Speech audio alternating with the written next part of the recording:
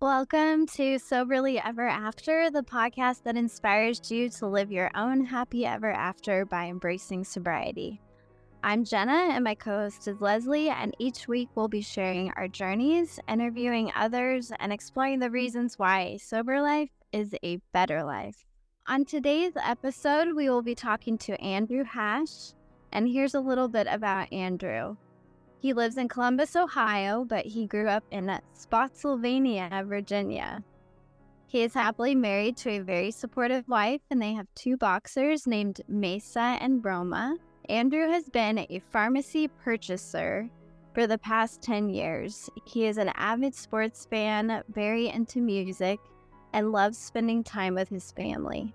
Most recently, during the last year, he's gotten into cycling and absolutely loves it. At some point, I connected to Andrew on Instagram via our similar interests being sobriety.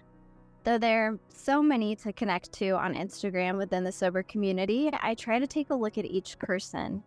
What caught my attention about Andrew was the way in which he looked like a nice, regular guy, posting photos of his wife, dogs, nature, as well as his love of trying non-alcoholic beers. He looked like someone I might want to be friends with in real life. Beyond that, what really drew me in was one post in particular regarding what led Andrew to sobriety, which was a health scare. I thought the post was so eye-opening, and I found it to be incredibly endearing that Andrew chose to share his health scare with anyone who took the time to read it. I thought it was very brave of Andrew to use his own personal experience, an experience that sounded very frightening to me, in order to try and help wake others up. That said, today's topic is on health and wake-up calls. We'll be discussing Andrew's story to show you what it's like to one day be faced with two options: quit the thing you're doing that's causing you harm, or risk your life further. So with that said, hello, Andrew, and we're happy to have you. Hi, happy to be here. Great. Okay, so first off, I know that you mentioned to me that you began drinking at the age of 13, so I thought that would be kind of an interesting way to start this off, to hear kind of a little bit just about how it started for you and what it was like. Yeah, I mean, 13 seems young, but I think there's quite a bit of us that started drinking at 13, or heck, maybe even younger, who knows. But it just kind of started as one of those things that seemed cool, doing it seemed fun, and so you wanted to get drunk and try it. And I actually was one of the weirdos who always liked the taste of beer. So I didn't have to have an acquired taste for it. And yeah, so I mean, really, my binge drinking started at 13, carried on through all of high school, into my 20s and college. And yeah, I mean, I was your partier, your binge drinker. Most of the time it was happy-go-lucky, but not always. But yeah, so didn't really think of anything. I was young and nothing could do me harm, and I just partied away. Okay, and yeah, I agree. I do think that a handful of people did start really early, because that's sort of like middle school. I didn't actually do that. I was kind of I was a weirdo in that way. I waited till much later, but yeah, you're right. Even though it sounds early to me, I don't think it's early for many people. So I guess the first thing that comes to my mind is, so you were pretty much like, as far as society goes, a normal drinker. You drank in college, you drank in high school, like everyone sort of does that. So what was the point in time that it sort of transitioned into that, weird area that I think most of us go through, where suddenly it's not about what it was before, it's not as fun, and it's not necessarily around other people. Like, what kind of happened for you? Well, I mean, I wish I could say I was like kind of the normal college kid and stuff like that, where I know occasionally like college kids party too hard and stuff like that, but I always partied hard. I always drank heavily.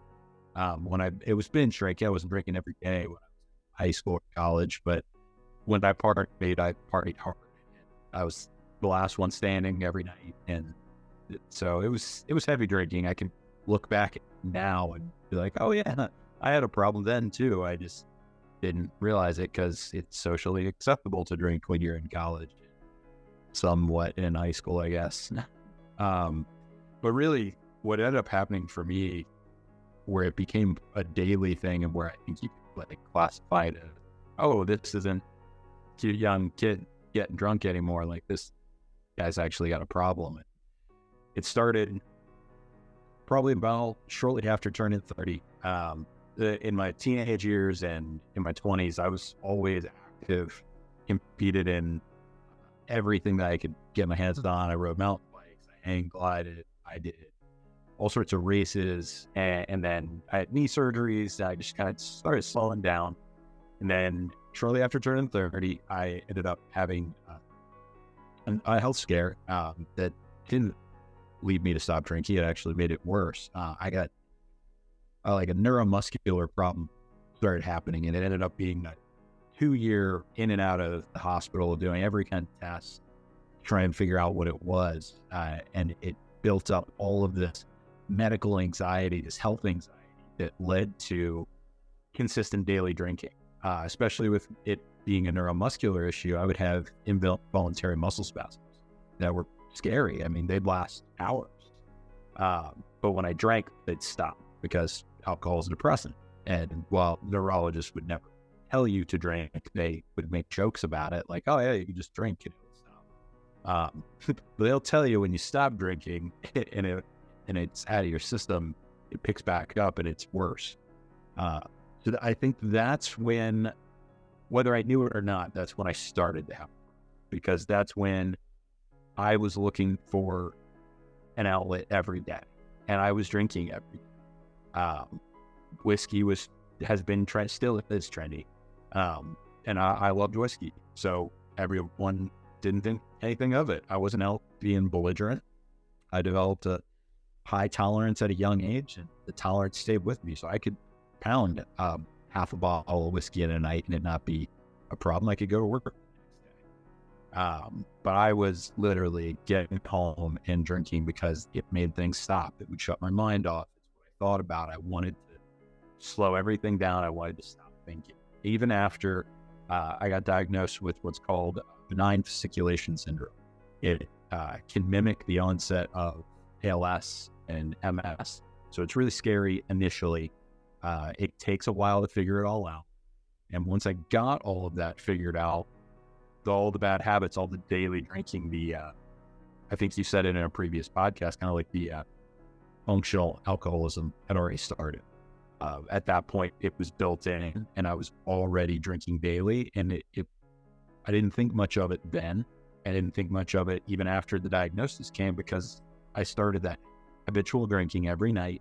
I'd come home, get out of work. First thing I do, I got home, I pour myself a glass. And that habit stayed with me. And then it didn't hit me that I had a problem officially until I had another kind of health scare where I had some pain, and finally got it looked at and did an upper endoscopy, and they found that I had Barrett's esophagus. And Barrett's esophagus is where you have done damage to your esophagus, and your esophagus lining and everything starts to creep up more and more into your throat, your stomach tissue and everything, and all of that stuff starts to creep upwards. And then on top of that, when they go in, they do a biopsy to check, and when they went in there, they saw that I had high-grade dysplasia. And high-grade dysplasia is where the cells are damaged and they're trying to repair themselves, and it's actually precancerous tissue. It's very vulnerable to becoming cancer. You have to keep an eye on it. I have to get tested once a year. I'm on medication to keep it back. So far, I'm extremely lucky. I did not have anything come back as cancerous yet. And hopefully I don't. Hopefully I have it under control now that I've stopped drinking. But what's funny, not so funny, is I didn't stop right away then. I'd love to say that scared me into immediately quitting, but I thought I could moderate. Like, I've acknowledged that over the past couple of years, drinking too much, but I've got this. I can moderate. So for 5-6 months, I tried to moderate, and I failed every time. I would usually go about a month with only like 2 drinks while out, not drinking when I came home. It would always result into the same thing of drinking again on a daily basis. Old habits die hard. And that's when I finally, after numerous months of trying, accepted that I had a problem and I had to stop. Like, I was killing myself. I was actively killing myself if I didn't stop. And finally just had a moment where we had gone out to drink with friends. I had one drink, came home. The first thing I started to do when we came home was start to pour another drink. And that was it. I was like, I can't do that. Like, what the hell are you doing?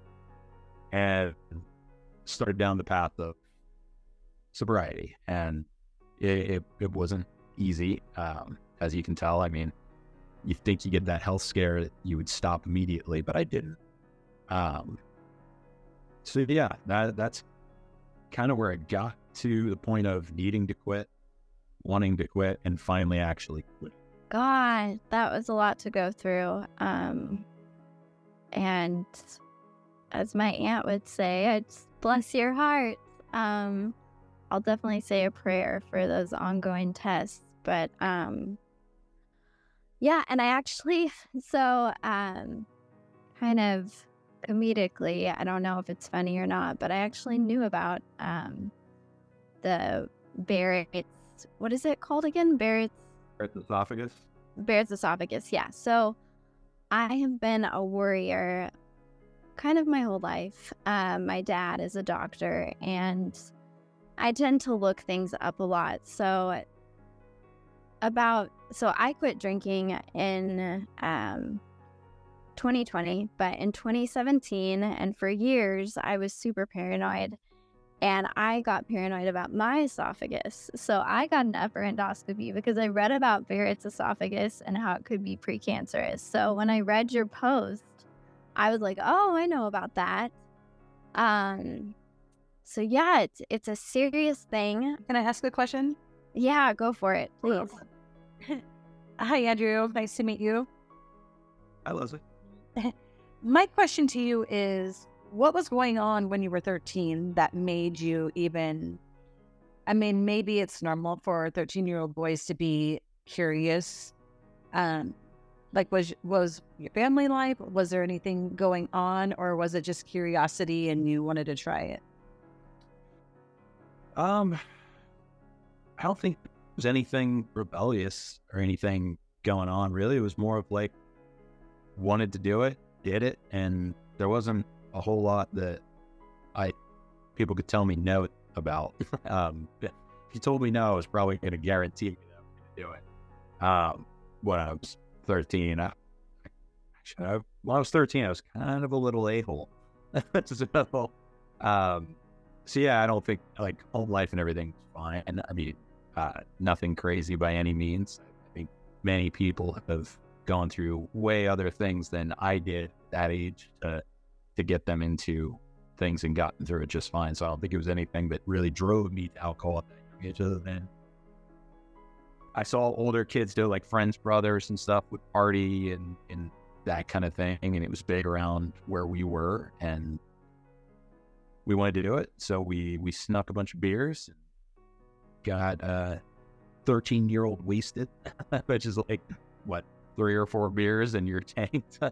But yeah, and then that just kind of led to it after that, where we'd go to parties, and it was always, we were at parties with upperclassmen all the time.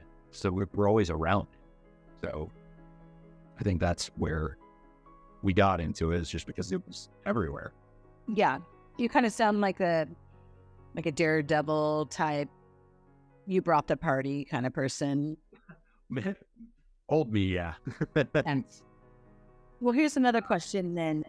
Before your health scares, did your wife ever talk to you about your drinking? No, because my drinking didn't ever really affect others once I was into, like, once I hit like 28, 29, I wasn't like out getting hammered and having to find a ride at bars or anything like that. Like I always had a pretty good limit when I could moderate when I was out. It was when I got home that I do all the damage. And the damage I did was always to myself, other than occasionally, she'd have to come down in the middle of the night and find me passed out on the couch. But I was functional. I mean, I never missed work. I got up early. I didn't sleep much. I think it would be, I don't know a single person who, when I told them I stopped drinking, thought, nobody came to me like, oh yeah, we thought about talking to you about it. No, nobody did, because only damage I was doing was to myself. Well, that's good that you didn't really affect other people. And does your wife drink? Like, I know they... She does not drink. She's not a daily drinker. She drinks like out at dinner, at an event or anything like that. So there's not a lot of alcohol in our house. She's never been a heavy drinker. So it's pretty easy in my household. There's not a whole lot of temptations. Yeah. So even when you're at dinner with her and she drinks, it doesn't bother you, and does it make you want to taste it or anything? No, our early sobriety going out to dinner was tough, because I would always have a scotch, a whiskey, a bourbon, anything that I'd have like 2 or 3, but going out, I did associate with booze, like going out to a nice dinner, a nice mixed drink. And so early sobriety, yes, it was tough. So a lot of the times I just didn't want to go out. So I think that was probably the toughest thing she had was when I was in early sobriety. I didn't want to do anything. I associated everything. There wasn't a whole lot that didn't make me think about drinking. Now, I'm very comfortable. We're very good about looking up places when we go out, making sure they have an NA option. I like to try a lot of stuff. I'm still very into the complex flavors, pairing with food. So we just do a lot of research. Do you still hang out with some of your old friends that were your big drinker friends? Yeah, I do. I grew up in Spotsylvania in Virginia, so a lot of those friends I don't see on a regular basis anymore. But I'm going to one of their weddings in October. But I am one of very few who don't drink that we can. In fact, when I go to family functions, everybody's drunk, everybody's drinking. So I'm the only sober. It's just me. Is that a little empowering, or how does that make you feel? Because I actually like when I'm out and about, like we go camping and stuff, and I'll be the only sober one, and like I just watch everybody and like what they're doing, and knowing that like tomorrow morning I'm gonna get up early, make breakfast for everyone, and I know that they're gonna be dragging their feet in the morning. Like, how does that make you feel when everybody else is around you and you're just sober? Early on, it was tough. That fear of missing out kind of thing would creep in a little bit. But I never really stuck around very long. But now, I mean, not saying that I couldn't have a bad day and need to peace out early, but these days I'm very comfortable with going out, very comfortable with being around people. And yeah, I think the empowering thing is I don't have to have a sobering up period before trying to drive home. I just leave whenever I want. Or in the morning, like I'm going to get up feeling just fine. There's no hangover the next day. So a little empowering. I did look and went through your Instagram page. By the way, I had boxers too. She passed away in January, and we are about to adopt our first French bulldog. But of course, I was like, oh, I already like him because he's got 2 boxers. And but I was going through your page. Like, did you do that biking and stuff before, or was that sort of like a new hobby once you stopped? New hobby. So I mountain biked in my early 20s, but I stopped doing all that after just kind of life got in the way. But it's actually like cycling and road cycling, I had never done. I decided to pair that with sobriety, and that was all new. That's cool. So my husband, for a while, he was an ultra runner. And I remember somebody came up because there's so much training involved in ultra running, and I'm assuming in your cycling as well.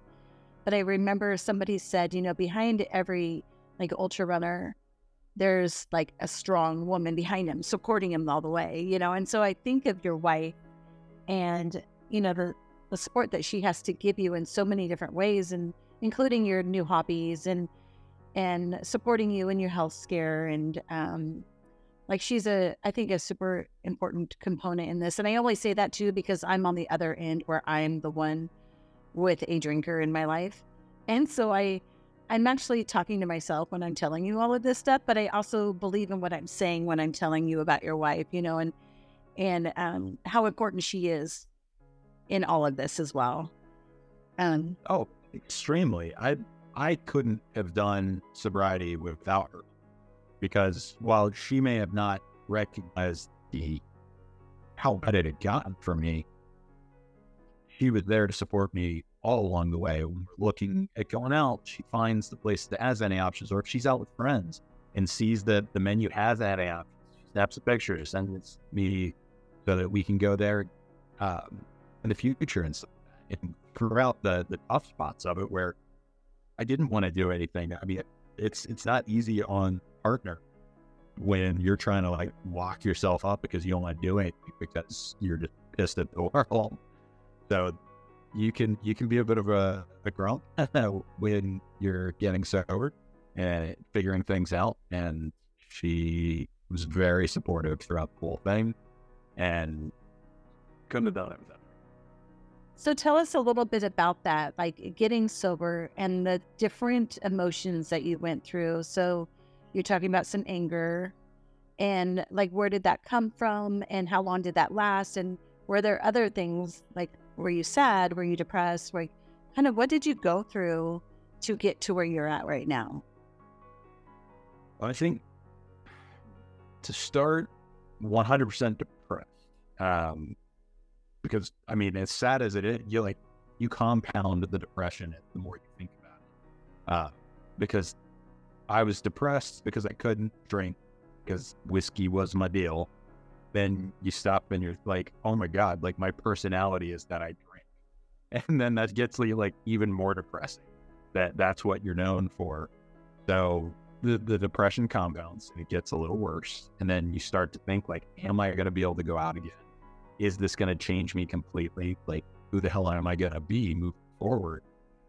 So it was depressing. It was sad at times, but I would just kind of focused on being at home and doing things, trying to keep active. I got into riding, rode for the autonomous ride here in Ohio, and that really helped streamline my focus. But then it also led to another period of depression when the ride ended last year.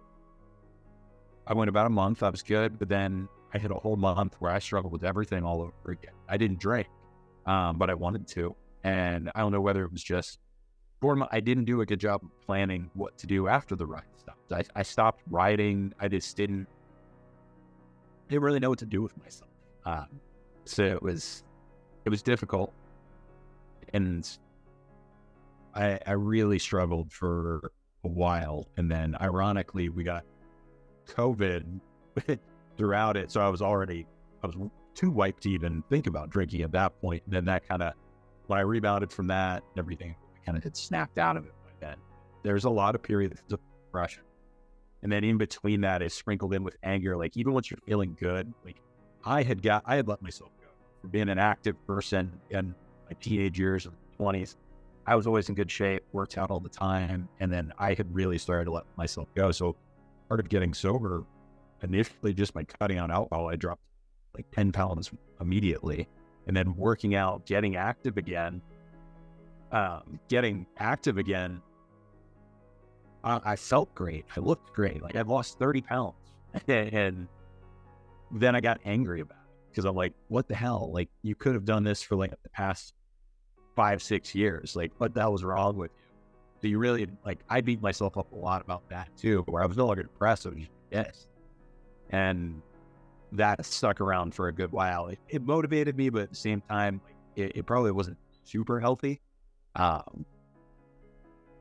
that pushed me through in that first year of sobriety, just like, but balancing between that, I would have taken the anger or depression any time. But eventually I would find balances that hit some grooves. And then this year, I really started to, I don't think you ever really figure it out in sobriety. I think you just get comfortable. But I really got more of a permanent groove. I really know what my routine is, where I feel comfortable. I'm very good about if I'm in a situation that I don't want to be in. I know my exit strategies, and I take them when I need it. And yeah, so whole range of emotions, right? And now I'm kind of at a point where, yeah, I'm sure there's still some times, like I still don't love to be around people who are like sloppy drunk. But I'm no longer angry when I'm around people who are heavily drinking or drunk. It's just something I kind of deal with, and I'm good. And if ever I see my out of the situation. So you mentioned exit strategies. Tell us a little bit about that. Yeah. So last year, I was going to my first sober business conference, because anybody who's in healthcare, when you go to conferences, it's pharma companies supplying booze, top shelf booze everywhere you go. So I knew I was getting into an interesting situation, but I chose to go. I felt like I was ready and I was in a good place of mind last summer. And I knew going into it, I needed to develop some exit strategies for the situation. So I thought of what to do in those situations to where if I felt uncomfortable, how to gracefully exit this situation. And for that one, I had already factored in. I was like, well, I'm already training for my Peloton ride, so I'm just going to tell them I'm still training, and that's why I'm not drinking. Or if I'm comfortable and feeling good, maybe I will tell people that. So I ended up feeling really comfortable and talking to people about it when they asked what I was drinking, because they didn't have any non-alcoholic options, so I was drinking Anakin wine. And you get all those people, they go to the bar and like, what are you drinking? And I'm like, I've got it, I'm good. And it can get a little awkward.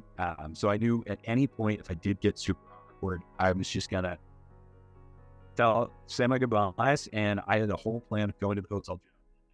Like my goal was to get to the hotel gym, get through it, network. And as soon as you're over it, get to the hotel gym. And I lasted a lot longer than I thought. But when the suites were over, all the hospitality suites, all the booze and food, and they wanted to go to the hotel bar, that's when I was like, you know what? This is my cue. I'm going to say my goodbyes. So I went out and went right to the hotel gym instead of the hotel bar, and it felt great.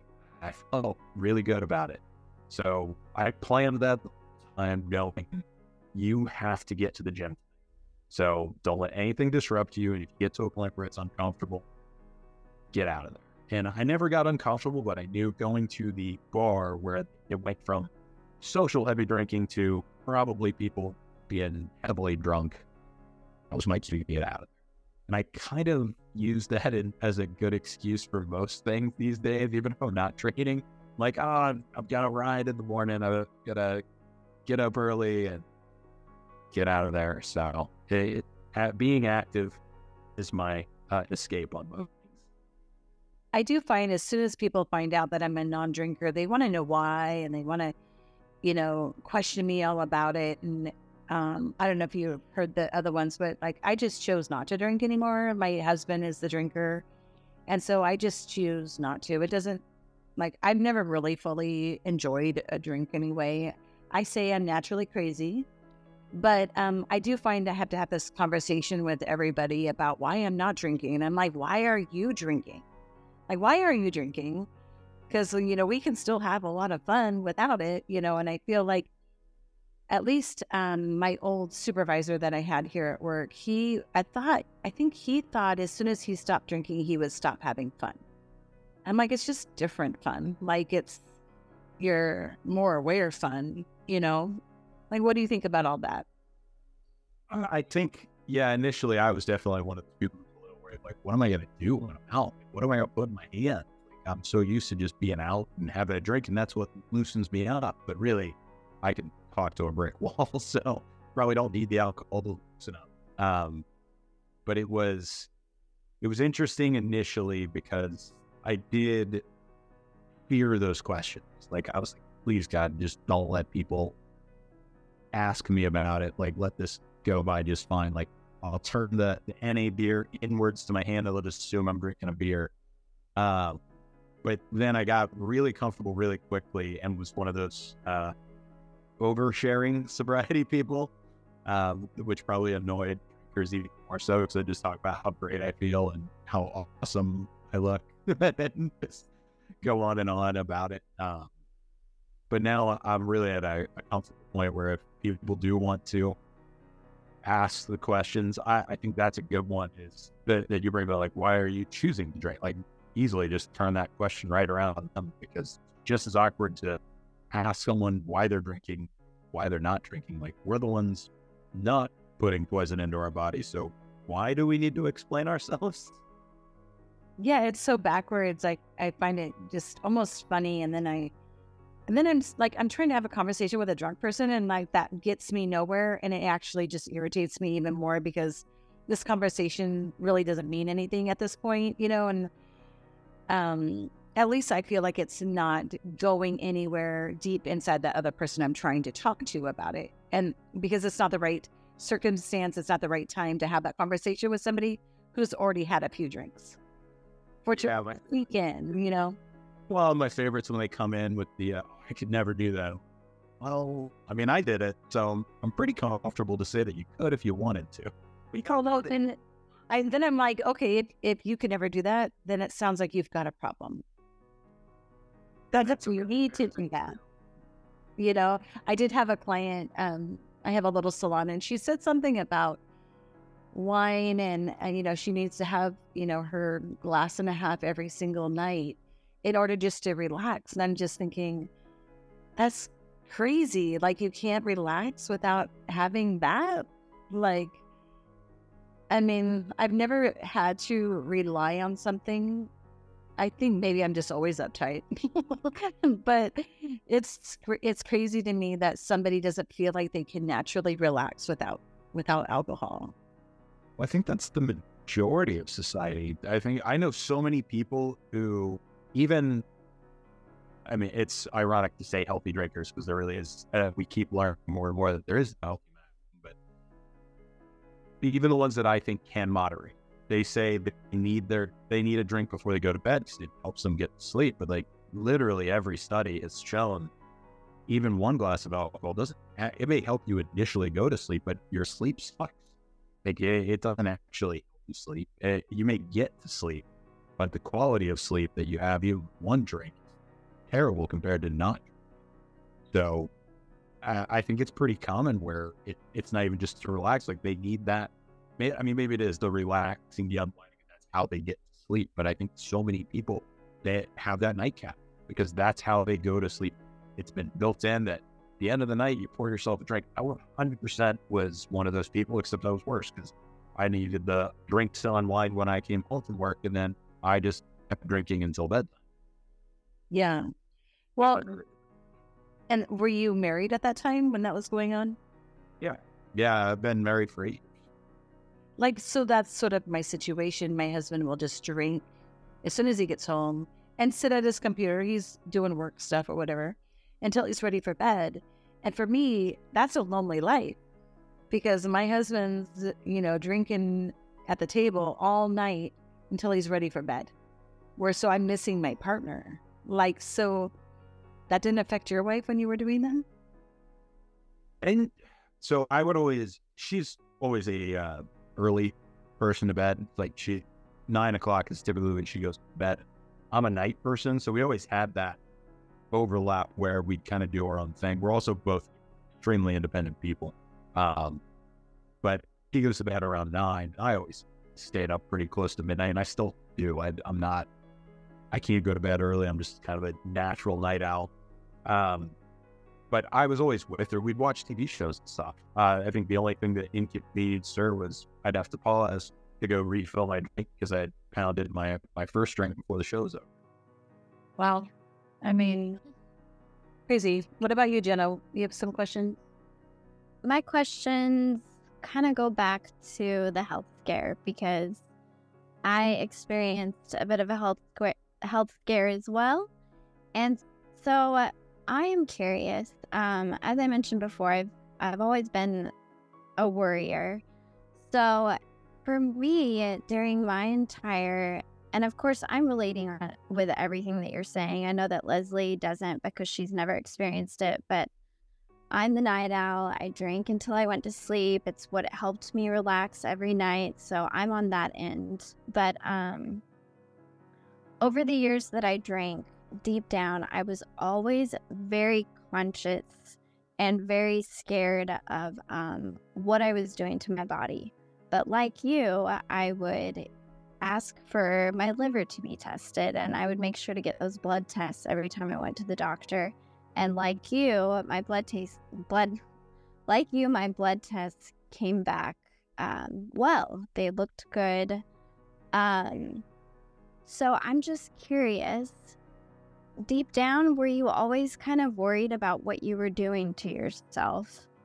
And, well, yeah, that's the first question. So yes, but not always. I think it started to creep in about 2 years before my actual health scare because of drinking. The first health scare led to drinking heavier. And I think somewhere along the lines, especially during COVID, during the shutdown and everything, it definitely was even worse. I started realizing like, oh shit, it's Thursday and I already drank the 2 bottles of whiskey I bought on Monday. And here I am at the store, like I'm thinking of this while I'm in line, buying 2 more bottles of whiskey. And I think it was hard for me because as much money as I did burn on whiskey, like we had the means to do it. We're by no means wealthy or anything, but like I had the means to buy whiskey when I wanted it. So I didn't think about it as much, except occasionally it would creep in like, man, like you've gone through 3-4 bottles of whiskey this week. And that's usually when I'd sit and think like, when was my last blood check? When did I get my last physical? And look about it. And there was even a time where I paid for a second physical just to go get tests run and stuff again, because I'm in the medical field and I know all the people and I got them to do it and paid a lot of money to have it done. And once again, kidneys perfect, liver perfect, blood count, like cholesterol was a little high, but other than that, everything was great. So I'm like, well, I can't have a problem because those are the things that go bad when you drink, right? Nothing else goes wrong. I had no idea. When I think of throat cancer, mouth cancer, I think of, that's the only thing I think of is cigarettes, tobacco, pipes, like cigar. That's the only thing I think of. I didn't think of drinking. It never registered with me to even think about that. But yeah, I think I always knew it was there and was kind of worried about it. But I'd go to the doctor and I'd get the all clear, or what I considered the all clear, and I'd move on. Okay, so also, how did you feel your doctor or doctors that you saw respond to you? Like, did you tell them, like, because I would kind of lightly tell my doctor, like, I drink too much, and I loved her. I don't go to her anymore, but I loved her. But she's a real sweet lady, and she would just be like, oh, I'm sure it's okay. Or you just went through a breakup, so, that happens. Like, you just need to, like, stop drinking. But, like, I didn't feel that she really took it seriously. So I'm wondering, like, did you tell your doctors? And if so, did they take it seriously? Like, were they suspicious at all that you wanted to keep checking your blood? Like, did they try and help you in a way that you felt was effective? Like, basically, all of these questions are kind of, I'm just wondering about, like, the way that our system treats it as far as helping people, I don't think current medical professionals ask enough questions. I think they're too trusting with what the patient is willing to admit. I was never fully transparent how much I was drinking. I defined as 2 drinks a night was like 4 fingers of whiskey in each drink. So that's a little different when what most people refer to as 2 drinks. My drinks, for instead of 2 fingers, it's like, here's a fist of whiskey. So my drinks were a little different. So when I wasn't technically lying when I said I had 2 drinks a night. But they didn't really press. And maybe for them too, they're relying on, well, like, if this guy's drinking a ton, it sure as hell isn't showing up in all of these tests. So maybe he's not drinking. So I don't think doctors ask enough questions in regards to substances. I think it's more of, by the time they're asking the question, because it's visually evident. And at that point, it's already done its damage. If you're jaundiced or if you've got some teeth issues or anything like at that point, you've kind of missed your chance to intervene, and now you're doing damage control. So I don't know that we, as a medical field or as the medical profession, I don't think we ask the right questions. We at least don't try hard. We take everybody at their word, and that's probably not always the best. And I think I can understand where maybe you don't want to push too hard because they'll go see another doctor. But no, I don't think we question drinking enough at the doctor.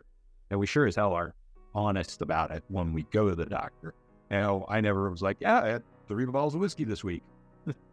I think maybe they would have asked a few more questions if I said that. Yeah. Yeah, I just feel like it's such a powerful message that I hope that people hear when they're listening to this, is that you and I have both experienced that that alcohol really can be damaging more things than just we are aware of in this life that we're living and the society that we're in. Like, it's more than that generic panel they give you. It's other things are happening, you know? Yeah, I mean, I didn't think at all when, like, I was having stomach problems and stuff, and I was just like, man, I just need to, like, play with my diet and stuff. I never thought of alcohol was doing it, because I just thought alcohol, if anything's down there, it's killing it. Yeah. Never thought of it doing damage. And here I am just racking my throat and mouth because of my drinking.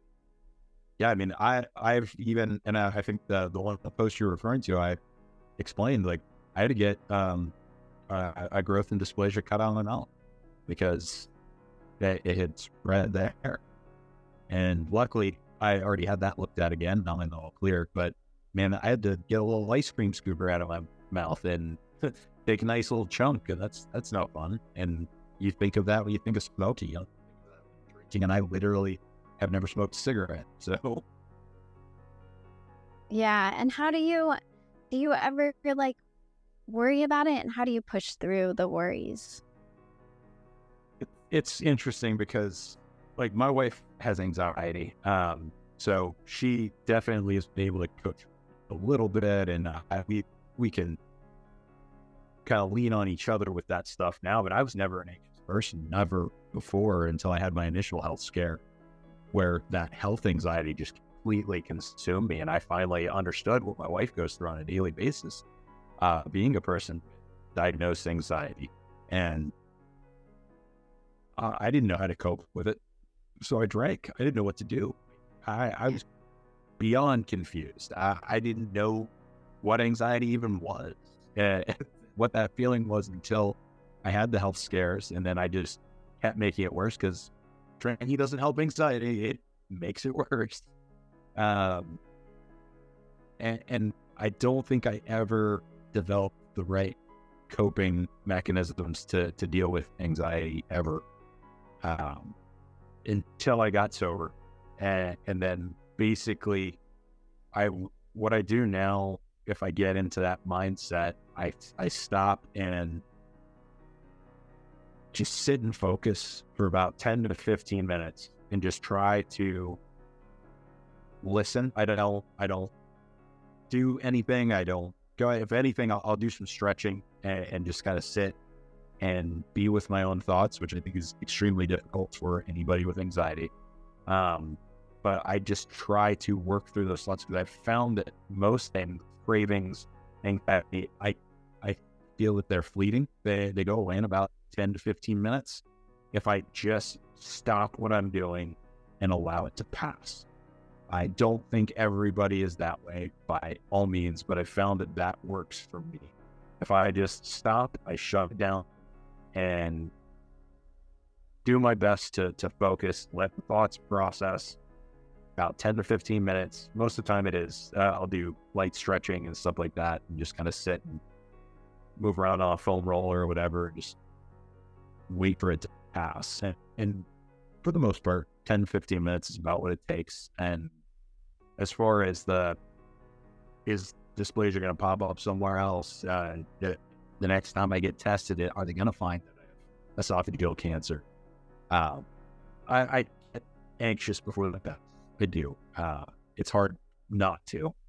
But I just lean back that I've done everything I can now. I don't drink. I have a healthy lifestyle. I eat well. I'm active. I'm doing the right things. So I just try to remind myself that you've taken the necessary steps. You're doing what you can.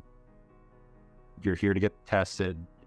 You're doing the test. You're going to catch it early enough because you're here. You're doing the right thing. So that's, I guess, you're coaching yourself up for it as best.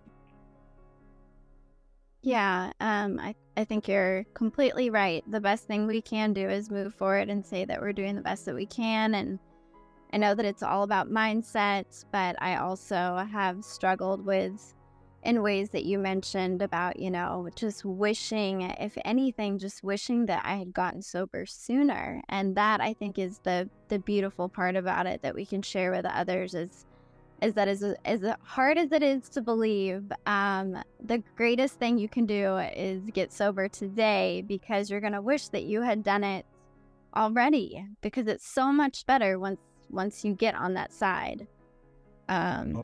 Couldn't agree more. That is the tough part. And that's where I talked with one of Leslie's questions saying about the anger, because I look back, we would barely take photos because I didn't want to see myself then.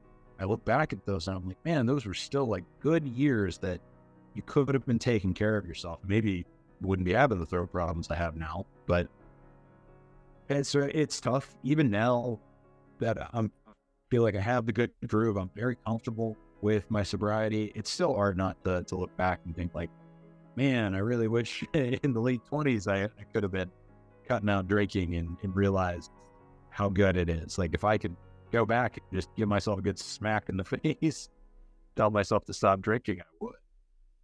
I know. I had a discussion one time with someone that was about our age, another girl on Instagram, and we were talking about how we regretted it so much, and this might sound silly, but that we just wondered like how much more we had aged, because you just think about like any little thing, like how much, like, did I age myself, like just any sort of little thing that it could have been detrimental to. And it's hard. It's a lot of forgiving yourself for whatever's happened. But okay, I have one more question that I thought of, and then we'll go back to Leslie. But so you love those non-alcoholic beers. I do as well. How do you feel? And I asked this on the last episode, but I'm curious to ask you because you post those drinks a lot. How do you feel about the 0.5%? I know that it's, for me, I sort of go back and forth where I'm like, oh, it's okay. But then sometimes I'm like, okay, here I am trying to advocate against like alcohol, but yet it still has some in it. Like, how do you feel about that sort of gray area, even though it's such a small percentage? So for me personally, it doesn't register at all, right? Because I'm not pounding back 12 of these. So when you're talking about the health effects of 0.5% alcohol, 0.5% alcohol is it's in your right banana. Like there's so many things that you're already ingesting that have that trace amount of alcohol really only there, where there isn't a health effect if you're not crushing a whole fridge full of NA beer. But where I definitely understand where people take that hard line with that 0.5 is if beer is even remotely triggering for you, Yeah. then you got to know yourself, because you have to know your own triggers. Beer was never a trigger for me. I mean, don't get me wrong. When I was in high school and when I was in college, most of what I was pounding bottles of whiskey. Then most of it was pounding kegs of beer and stuff like that. So yeah, I did plenty of damage with beer, but where I developed the problem was with whiskey. That's a little different. And beer, I was skeptical at first, mainly because of the taste and stuff. I had no idea how advanced NA brews had got. But once I had them, I was like, well, wait a minute. These actually taste really good. I think I could do this. Like, this is going to be a nice little thing for me to have. It's a kind of a treat for myself. And I had gotten to the point, even when I was drinking heavily, that I couldn't really drink a ton of beers anyways, because I don't know, old age or what, I'd feel full after like 3 beers. So I already had kind of a built-in limiter for me with them. And most nights I have 1. Occasionally I have 2. If I'm out all day at something, I'll have 3. I don't have a preference whether it's 0.0 or 0.5. I think both are great. I think it's awesome that there's 0%, like actual 0% options out there for people.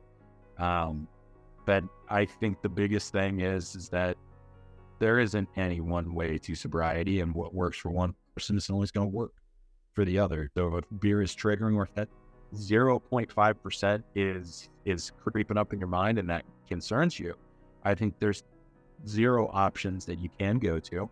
But if it's, even though they're triggering, yeah, you probably got to eliminate them altogether and start looking at other avenues, because it's all about what elicits that feeling or that want for more. And when I have an NA brew that is 0.5 or 0, I don't desire alcohol. Oh, I just think of, damn, that tastes like a beer, like back in good. And it doesn't even faze me that there's 0.5% alcohol in it. So I found them to be extremely helpful in my sobriety. And never have I had one or had another that think like, man, I need to go for a real beer or anything like that. So I don't have that. Just that doesn't register with me as a trigger. So I understand where it's definitely a dividing factor, I think, in the sober community, especially when it comes to AA. They take a pretty hardline stance about the NA brews or non-alcoholic beer, alcohol-free stuff. But for me, it works. Yeah. I'd say for me, I started having 1 a night, and then more recently I allowed myself to have 2. So I just was curious about you, because I started looking into my own, like, I think it tastes so good, but why 2? And so then I just thought I would share this. I was listening to someone talk about their bedtime routine, and I realized, like, I'm still kind of enjoying this as a treat before going to sleep. So I'm trying to personally look into, like, there's like nighttime lattes or like things with like magnesium in them and stuff like that. So I think I'm going to personally try and not eliminate them, but just kind of maybe incorporate something else rather than having, too much of it or 2. But yeah, just was curious about that. Leslie, do you have anything else? Well, John, I think that's a healthy thing. It's already registering in your mind that you've escalated from 1 to 2. And while I have no problem with 1 to 2, the fact that you're thinking about it and pursuing another option, I think it's helpful. I don't, especially the nighttime thing, because I'm guilty of it being and you called it a bedtime treat, because it really is. Like, I like, I'm having a West Coast IPA tonight, but most of the time it's like a stout, because I'll have a stout in my cookies. And so it really is a treat. So I'm sure that there is some benefit to looking deeper into that. But yeah, I mean, the fact that you're already thinking about it and looking at other options, I think is already, congratulate yourself, because you're already proactively thinking of other things and looking at exploring other options out Yeah. And I also wanted to share that because I figure that a lot of us, especially maybe the night owls, we did enjoy drinking because it kind of, I mean, for me, it just helped me pass out, to be just blunt. So I think it is about just like, yeah, finding more and more ways to relax. And if you need a treat, finding different sort of treats. Cookies sound good. I like that idea. Yeah. Well, Andrew, we always finish up our show by asking 3 different questions. And so our first question to you is, what is your favorite part about being sober? Ooh, okay. I can only pick one. I would say I don't have an excuse anymore not to be active. I'd say eliminating the excuse. That's my favorite part. Like, I don't have the excuse. I always found an excuse not to work out once I kind of started letting myself go. So eliminating the excuse is my favorite part. That's a good one. I used to do hair on a trainer here at my work. I have a health club in my salons inside the health club. And he said, okay, just let me know when you're done making excuses and I'll be here for you. And I was like, oh, that totally was like, oh, I needed that. Even though it was painful, I needed to hear that. But okay, my second question is, what is something special that has helped you during your sober journey? And is there a secret tool or something that someone might not know about? It seems super silly, but a morning routine. It's my wife thinks I'm crazy because I literally eat the same thing every morning, and so I have the same morning routine. I do. I have to have my blueberries and I have to have my toast, and that just, it's one less thing that I have to think about. So I know I get up, I have my coffee, I have my blueberries, so that's just built in, and I live it every day. Even if we're on vacation, like I try to find some version of that, because it's one less thing for me to think of. So I think establishing even just one daily routine is key. So that is one less thing you think of. In your routine is a nighttime. Maybe it's doing 10, 15 minutes of stretches or something like that before you go to bed. But one routine that you can complete every day, so to eliminate one more thing for you to think about. It's just something that's built in. Create that one routine that you're going to do daily. And I think that sets you up for a lot of success.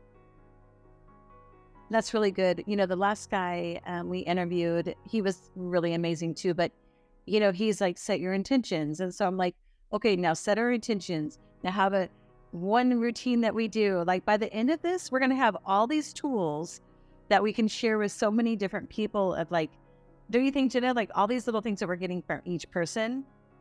And like if they, all of those one little things, like we're going to have like the perfect person who can like deal with the struggles that might come up when you're tempted, you know? Well, I think that's awesome to create that, because you're creating a nice little toolbox. Yes.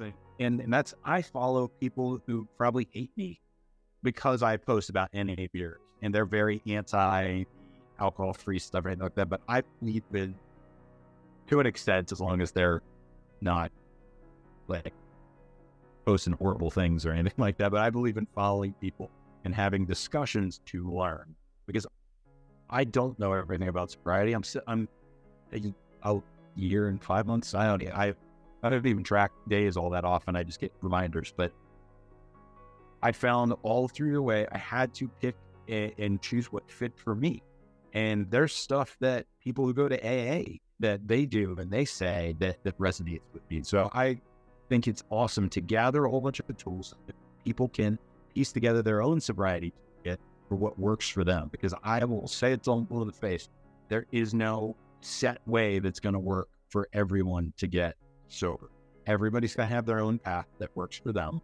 I think there's awesome resources, AA, there's other options out there, there's coaches therapy, so many options out there, but you got to find what works for you. So creating a a toolkit for your listeners is awesome. I love that, because not everybody is the same and everyone's going to deal with it separately and differently. And if we can interview enough people, somebody is going to resonate with one of our guests. And if they could just get one little thing from that person that helps them on that journey is all we're asking. It's just to help other people. We have one last question, and that would be, why do you think a sober life is a better life? A sober life is a better life simply because, I hate to be corny and everything, but it's a healthier life. It's a much more risk-free life. I have found, like, initially, I worried about whether I was going to lose being fun. Like, was I still going to be that person? And I continued to learn that, like, all alcohol did was hold me back from everything.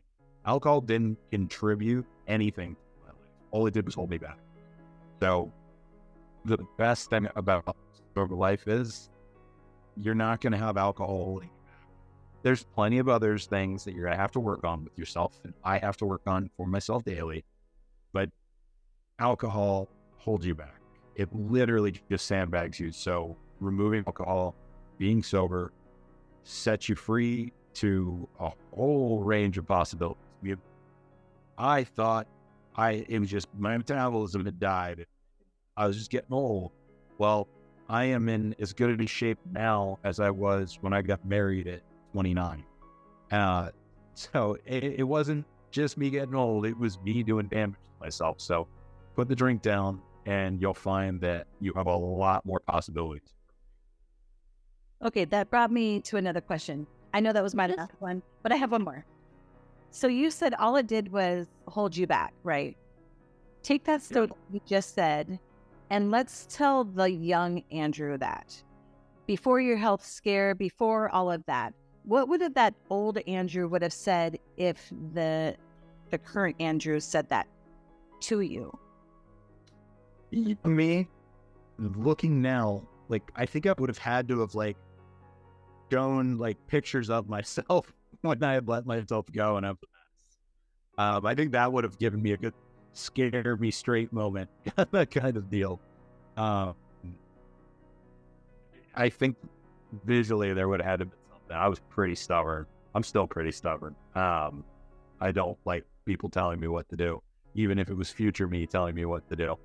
So I think it would have to be something very visual of, like, this is where you're heading. Like, hey, you're going to be 37 years old getting cancer screenings because you've wrecked yourself. So that, I think that's the only way I could tell young me is just kind of shake it and be like, you are going to do self-damage to yourself physically. Like, here's all the health problems. Here's what you look like. Look at your face and look at face now. And yeah, because Jenna had said earlier that alcohol does age you. It 100% does. Like, I did a puffy, inflamed mess when I was drinking, and I didn't know how bad that it was basically all alcohol doing it. And when I stopped, it's crazy. I saved my driver's license the last time I got it renewed because I have my renewal was just a year sober, and the difference between the license plate pictures is insane. I mean, my face looks like it lost 10 pounds. So, like, alcohol does so much damage to every aspect of your life. So, yeah, it would have had to have been something to scare me straight. Young me is athletic, young, no damage can happen to me. The world can't stop me, so I don't know. Well, I love hearing that from you, and I love that you're just like, you seem like the cool guy that everyone wanted to party with, and for you to come as far as you have and to tell your story, I think makes such an impact on people who are like you and who have that experience in college and, want to be the fun one, but that you don't necessarily have to have alcohol to do that. And not only do I want to thank you for coming on, I want to thank your wife for allowing us the time with you and for her being such a great support to you, because I'm that wife. I want to know that I am being supportive, even though he has not stopped drinking yet. He hasn't even come to the realization that there's a big issue, but I can't make that decision for him. So part of me doing this is learning about the disease, or I don't even know if that's the right, if you want to call it a disease, but for me to learn and hear everyone's stories to see what they struggle with, because I don't have those struggles. So I don't know from that side what it's like, and to actually hear from everybody and understand what a huge deal it is. And for you to tell that story about you going to the younger Andrew, I don't know, it's just a little eye-opening for me on this side of it. And so I just think it's really great that you came on and you shared your story with us today. Jenna, you have something you want to add to that? I think I would say that in hindsight, I think that I was also drawn to you because just hearing everything, I think obviously I don't know you and your personality well enough, but you being like the cool party guy, that's the person I dated who kind of took me down this path initially. So I think I kind of sensed that with you, and I thought it was so cool that you were outwardly displaying your support for other men who are struggling, or women who are struggling with alcohol. And so I just want to say that even though you appeared very nice and humble in your pictures, I think you're just wonderful, and it's been such a pleasure talking with you. I think that you're awesome. So thank you. No, I appreciate it. And that's, I'll always hop on, because the biggest thing for me is I'm always going to be on Instagram, whether I'll be as active or not, because I'm going to be on there just solely to show that I go to sporting events. I still have fun. I still go out and do things. I had my fantasy football draft with my friends, and I sat and had an NA beer. It was a perfectly good time. We had fun making fun of each other all the time. Like, nothing's changed except that I feel good now. And if I'm out and about, I'm out with friends drinking, guess what? I at least know if they're hammered, I can take them home. And we don't have to worry about people sobering up and stuff like that. So I will be on there until I can't post anymore. I want to show people that you can do this. It doesn't change anything but make positive changes. Not saying you are going to lose some people along the way, because some people will see you stopping and look and reflect on themselves. They won't make that reflection. So you are going to lose some people along the way, but you won't lose the important ones. And you're going to still have a good life. You're still going to have fun. All it does is eliminate risk. Thank you for joining us on Soberly Ever After. We hope the podcast gives you support and a place of no judgment to listen to our stories and to share yours with us. Until next time, a sober life is a better life.